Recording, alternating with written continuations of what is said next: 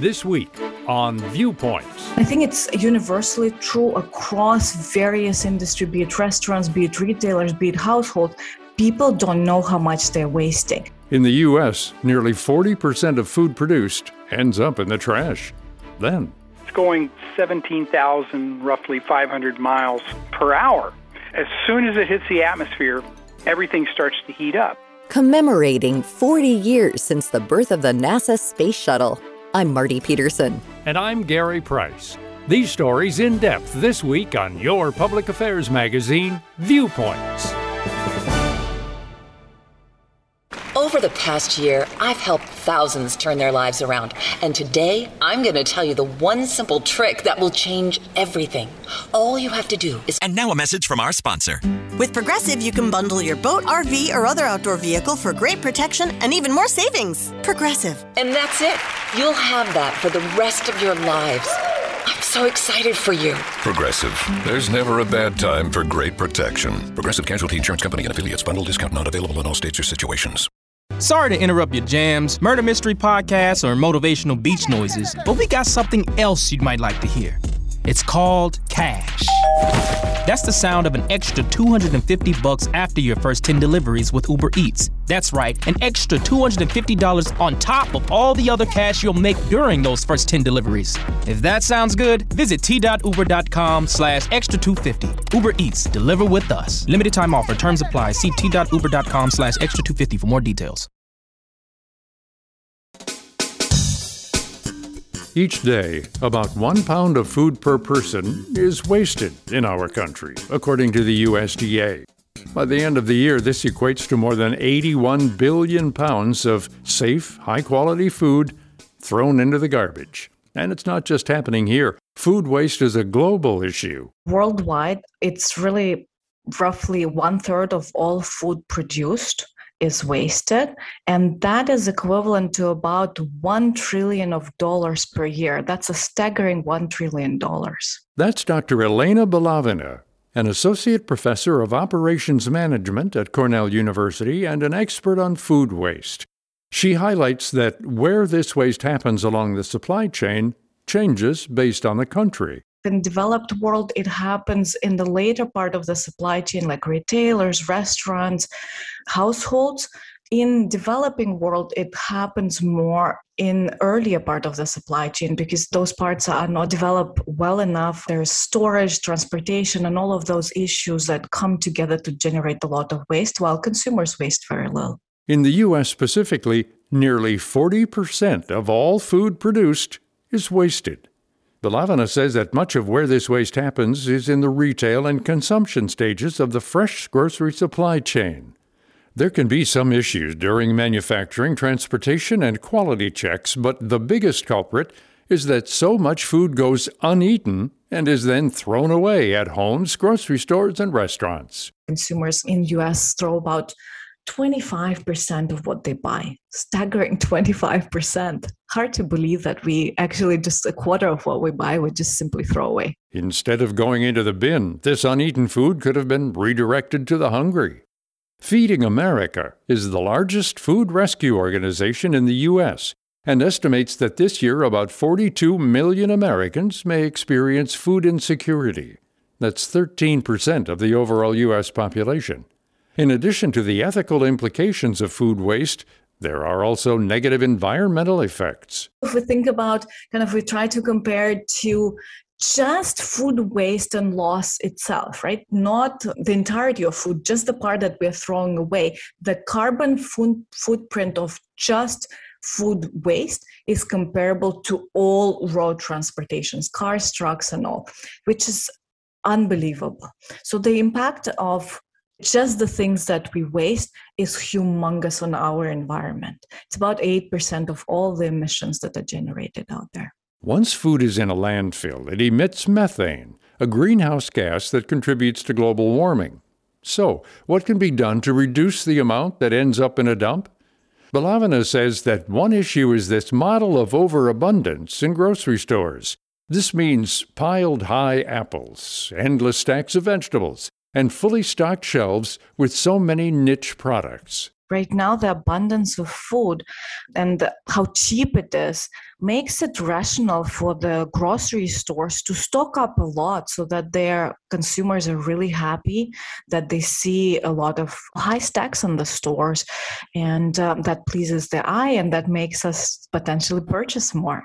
It's just the proliferation of various SKUs, the various items that we see in the grocery store, that contributes a lot to food waste as well. And an optimization of that and kind of understanding of that and changing how much of variety do we stock in the stores, that's definitely been an important component in addition to forecasting and kind of understanding how to streamline the supply chain. Belavina says that she is seeing a shift among some retailers and restaurants that have taken steps to be more cognizant of food waste. One driver has been improvements in technology that help pinpoint issues in the food chain by tracking what's being thrown away and then adjusting future inventory based off these numbers. Retailers adopting so many different new solutions that come from the startup world. A lot of it in really predicting demand, really understanding what we are selling, et cetera, et cetera. Some of it in really packaging. We've seen startups like Synoptica appear who produce this incredible packaging sensors for meat, actually, so that when, that there the problem is a lot of packaging at the manufacturing plants get damaged, and by the time it reaches the store already, and no one knows it, right? It's not seen by anyone in the supply chain, so there's no that sensor that can tell you. And then by the time it reaches the store, it's already no good. The product is no good for the consumer. And so with that simple sensor, they can change it and reduce the food waste drastically. Another solution in this fight against food waste is organizations that redirect unused food from retailers and restaurants to the people who need it. One example is City Harvest, a nonprofit group operating across New York City that picks up excess inventory from more than 2,500 local food donors. Over the past year, they've salvaged and delivered more than 144 million pounds of food. We now have a fleet of 26 trucks that are on the road 7 days a week, picking up excess food from all across the food industry. So supermarkets, restaurants, farms, wholesalers, all sorts of different places. And then we distribute it to a network of about 400 partner agencies completely free of charge. That's Jenna Harris, the Senior Manager of Donor Relations and Supply Chain at City Harvest. According to internal numbers, about a third of the food the organization receives routinely comes from manufacturers and wholesalers. 11% is from supermarkets, and roughly 3% is from bakeries and quick-service restaurants. Harris says that one common question that new partners ask is if they're legally liable for the food they donate. A lot of people don't know, but there's something called the Good Samaritan Act, which essentially, if you're donating food in good faith, you can't be sued for anything that happens after. So it really does cover the donor as long as they're donating food that's still in good condition and good quality, that it's perfectly safe and legal for them to do that. Once the food is picked up from donors, City Harvest distributes it to the needy. One method of delivery is via 9 mobile markets they set up across the city. These hubs are essentially farmers markets where New Yorkers facing food insecurity can pick up free groceries. Harris says that many of the items offered are fresh and packed with nutrients. What we rescue every year is typically about 60% is produce. Nutrition is a really important thing for us to keep in mind for our agencies. So being able to distribute fresh produce to people all across the city is one of our key goals, and we try to make sure we adhere to that. But that said, we do accept pretty much any type of food. We get lots of meat, lots of dairy, a lot of packaged food. Since COVID started, shelf-stable packaged food has been in really high demand, so we always are bringing in a lot of that. City Harvest estimates that the elevated need due to COVID will continue past this year into 2022. If you are fortunate enough to be able to afford groceries without difficulty, keep in mind the ways you can help curb food waste and how your decisions influence the supply chain. The next time you're at the grocery store, ask yourself, are there items that you buy that routinely go to waste? Can you buy fresh fruits and vegetables in smaller quantities?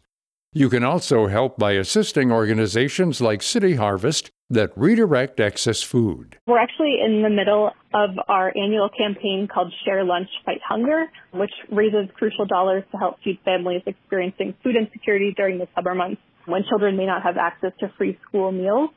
So for more information for that, people can go to cityharvest.org/share lunch. We have a lot of really great partnerships going on right now with restaurants where they're doing special promotions to help fundraise for us. And as well, if people are interested, they can text the word lunch to 20222, and that will allow people to donate $15 to the campaign, which is enough to feed 41 children for a day, which is amazing. And yes, any restaurants or anyone's ever interested in getting involved with City Harvest, they're always welcome to check out our website. We have some information there about how to become a food donor. We'd love to hear more. People can also volunteer or donate online by visiting cityharvest.org. To learn more about this topic and both of our guests, Dr. Elena Belavina and Jenna Harris, visit viewpointsradio.org. For more behind the scenes, search Viewpoints Radio on Twitter and Facebook. This segment was written and produced by Amira Zaveri. I'm Gary Price. Coming up, the NASA shuttle that launched it all when Viewpoints returns. A third of Americans think we will all be eating meat-free diets in the future, and the future is closer than you think. A recent survey of 2,000 Americans conducted by OnePoll reveals the average person thinks we'll all be meat-free by 2039. That's just 18 years away. Of the 52% surveyed who don't think that going plant-based is realistic right now, 1 in 5 worries that it's too expensive. But Vegan Strong National Tour Director and multi-sport athlete Robert Cheek says think again. Plant-based eating can be incredibly affordable if you focus on eating fruits, vegetables, beans, rice, nuts, and seeds.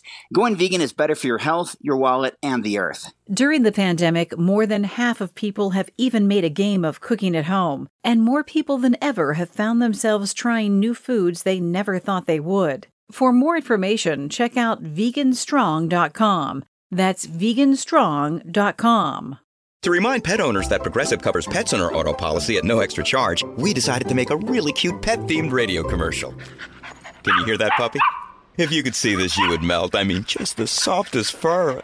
Oh, wait, he's trying to open this box now, and oh, the box is filled with kittens. If only there was some way you could see this. What a glaring oversight. Get coverage for your pets with an auto policy from Progressive. Progressive Casualty Insurance Company and affiliates. Coverage for cats and dogs included with the purchase of collision coverage and is subject to policy terms. Sorry to interrupt your jams, murder mystery podcasts, or motivational beach noises, but we got something else you might like to hear. It's called cash. That's the sound of an extra $250 after your first 10 deliveries with Uber Eats. That's right, an extra $250 on top of all the other cash you'll make during those first 10 deliveries. If that sounds good, visit t.uber.com/extra250. Uber Eats, deliver with us. Limited time offer, terms apply. See t.uber.com/extra250 for more details.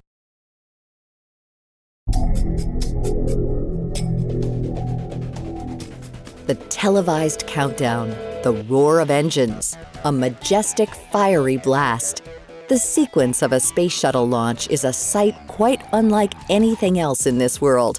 It encompasses, in many ways, the ingenuity and perseverance of humans to push past boundaries and explore deeper into the unknown. The first time this kind of flight took place was 40 years ago on April 12, 1981 at the Kennedy Space Center in Florida with the Space Shuttle Columbia and a crew of 2 astronauts. The launch itself of Columbia in 1981 was a truly exciting experience. Spaceflight had sort of become passé over time. People were excited by the moon landings, but the flights that took place in the 1970s were of less significance to most people, and no American astronaut, anyway, had been into space since 1975. So there's now a new excitement that starts to emerge in the spring of 81 as people prepare for this space shuttle launch. And it was a truly remarkable experience. That's Roger Launius, a space historian and former chief historian of NASA. Launius says the space shuttle was so intriguing back in the day because it could take off like a rocket and land back on Earth like a plane. It was also the first partially reusable spacecraft, with the engines, hull, and control systems all being built to last. The space shuttle was an unusual-looking vehicle for what had gone before. Previously, there had been a rocket with a capsule on top, the Mercury capsule, the Gemini capsule, or the Apollo capsule. This looked very much like an airplane. And that was the intention. It was to launch attached to the side of a large launch rocket, but itself would go into space from there and then come back and land like an airplane. And one astronaut told me, he says, you have to remember that you're sitting on top of a small nuclear weapon. At least that's how much power is in the space shuttle if it were to blow up. And of course, one did in 1986 with tragic, horrible consequences. But most of the time, virtually all the time, it's under human control, and the astronauts flew 135 times into space on space shuttles during a 30-year period. Over these many missions, the Space Shuttle fleet spearheaded some of the biggest milestones in NASA and space history. This includes the launch of the Hubble Space Telescope in 1990 and several flights and spacewalks to help build and service the International Space Station, which has been in operation since 2001. Lanius says that another early aim of the program was to offer a safe and reliable way to fly civilians to space. However, among the many successes were also some big failures. We had unique flights in which members of Congress were flown. And by 1985, the shuttle is looking to be a routine space access vehicle, which was its intention. That's what it was supposed to do. And quite frankly, people became complacent. On the 25th flight, the launch of Challenger in January of 1986, in which it takes off, and 73 seconds into the flight, it's heading off into space, and we see this enormous explosion. And the crew is lost. The vehicle is lost. I mean, it's a tragic of immense proportions. In 1967, 3 astronauts were killed in a flash fire during a ground testing in preparation for the first Apollo mission. Up until Challenger, NASA had never lost astronauts during an in-space flight. It was devastating. The people at NASA believed that they had a vehicle that they could count on. They thought it was a more routine activity than it actually turned out to be. You realized after the fact that the space shuttle was, and always would be, really an experimental vehicle, one in which you had to be very cautious to ensure that it could fly successfully. Lanius notes that after the Challenger disaster, the fleet was grounded for more than 2 years until 1988. When it returned, many Americans were excited and rallied together to support the relaunch of the Space Shuttle program. For more than a decade, a large number of missions took place without issue. However, this came to an abrupt halt in 2003 when the Space Shuttle Columbia disintegrated as it re-entered Earth's atmosphere, killing all 7 crew members on board.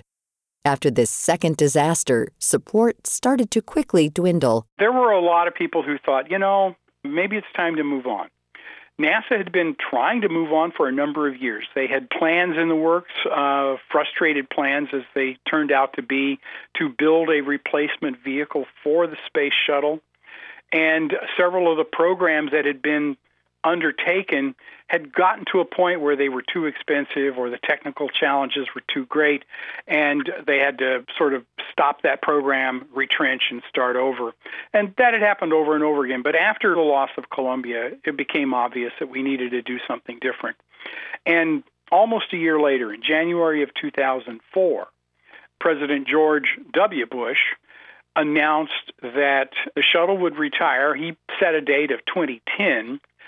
That was extended by a year to finish the work necessary to complete the International Space Station. In July 2011, the Space Shuttle Atlantis landed at the Kennedy Space Center, marking the final flight of the program. Today, almost a decade later, the landscape of space travel is very much alive. More private entities like SpaceX have entered the space travel arena and are partnering with NASA to head into orbit. Most famously, SpaceX's Falcon 9 and Dragon capsule has been carrying cargo to the space station for several years, and last year began flying astronauts to the station. Launius predicts that the next milestones in space travel will focus on the moon and other missions like those to Mars and beyond. Ultimately, I would like to think in the next decade or so, some sort of a base on the moon probably will look a lot like Antarctica, dedicated for scientific purposes, people cycling in and out on a regular basis. And that's sort of the fulfillment of NASA's vision of exploration in my mind.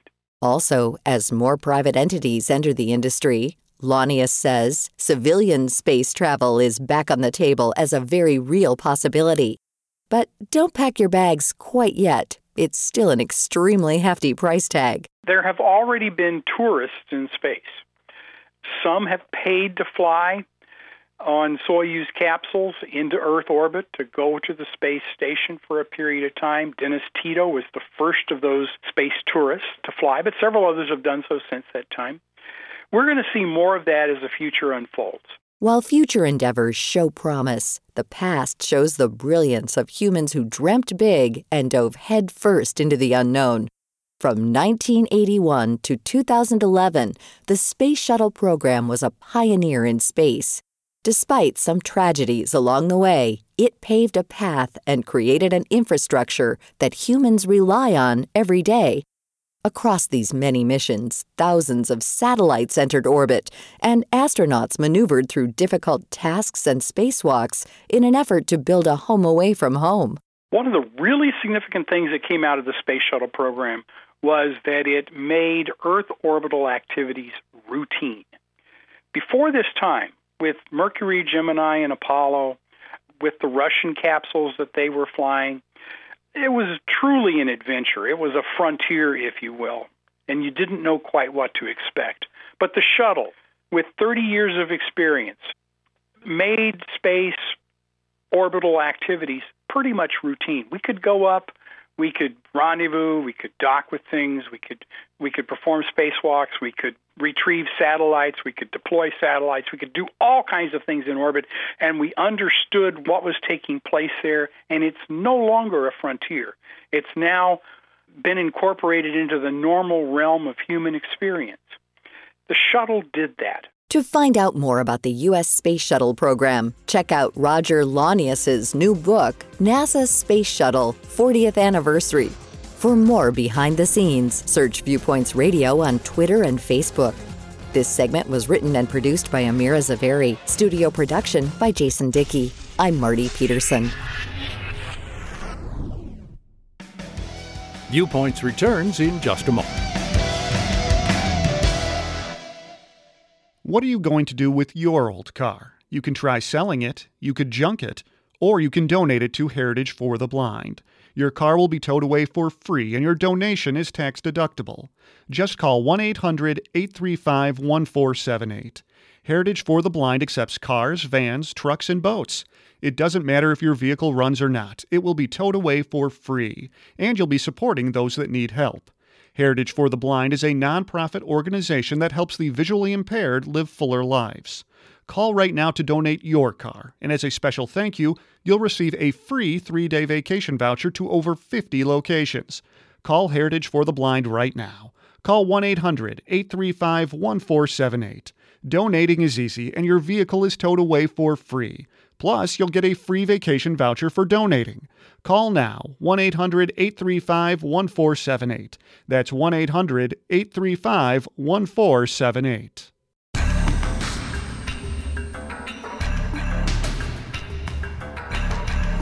Welcome to Culture Crash, where we examine what's new and old in entertainment. Little Fish, a movie that was recently added to Hulu's streaming offering, is so current and relevant that it's honestly pretty chilling that it was made before the COVID-19 pandemic. Little Fish is a love story set in a world where a different kind of pandemic is sweeping the globe. In the movie's universe, a virus is spreading that erases people's memories, and the film plays its premise entirely straight. There is no cheats or really even any comedic relief. It's an emotional, introspective film, but it's quite lovely, and it portrays many of the emotional highs and lows that so many of us have experienced since March 2020. It shows how lonely a pandemic world can be, and just how willing desperate people are to try desperate measures. The film is driven by excellent performances from Olivia Cooke and Jack O'Connell, both of whom are really interesting performers I expect we'll be seeing a lot of over the next few decades. Little Fish is certainly a heavy watch, and my wife and I had to turn some comedic relief on immediately afterward. But it's also a beautiful look at a couple hoping to cling to their memories of each other, and a stirring piece of filmmaking that boasts some great cinematography and writing. It's a movie that will certainly feel familiar to all of us who lived through the COVID-19 pandemic, but isn't literally tied to that reality, like the film Songbird or some of the other COVID-era TV and movie options are. Little Fish is differentiated enough from our reality that it should be able to stand the test of time and pull at heartstrings for years to come. Little Fish is now streaming on Hulu. I'm Evan Rook.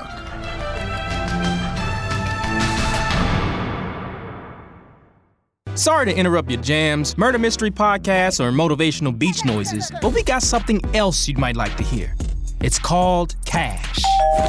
That's the sound of an extra $250 after your first 10 deliveries with Uber Eats. That's right, an extra $250 on top of all the other cash you'll make during those first 10 deliveries. If that sounds good, visit t.uber.com/extra250. Uber Eats, deliver with us. Limited time offer, terms apply. See t.uber.com/extra250 for more details. I'm not going very far. It's too uncomfortable. I'm in a hurry. Sometimes I just forget. There's no such thing as a good excuse for not buckling up. You're not only putting yourself at risk of injury or death, it could also cost you lots of money. Cops are writing tickets, so why take the risk? Do the smart thing and start buckling up every trip, day or night. Click it or ticket. Paid for by NHTSA. And that's Viewpoints for this week. Viewpoints is a production of MediaTrax Communications. Follow us on Twitter, Facebook, and Instagram to learn more about upcoming shows. And find a library of past programs on Apple Podcasts, Google Play, and Spotify. Plus, you'll always find previous segments and more information about our guests at viewpointsradio.org. Join us again next week for another edition of Viewpoints. For the ones who work hard to ensure their crew can always go the extra mile, and the ones who get in early so everyone can go home on time, there's Grainger, offering professional-grade supplies backed by product experts so you can quickly and easily find what you need. Plus, you can count on access to a committed team ready to go the extra mile for you. Call, click Grainger.com, or just stop by. Grainger, for the ones who get it done.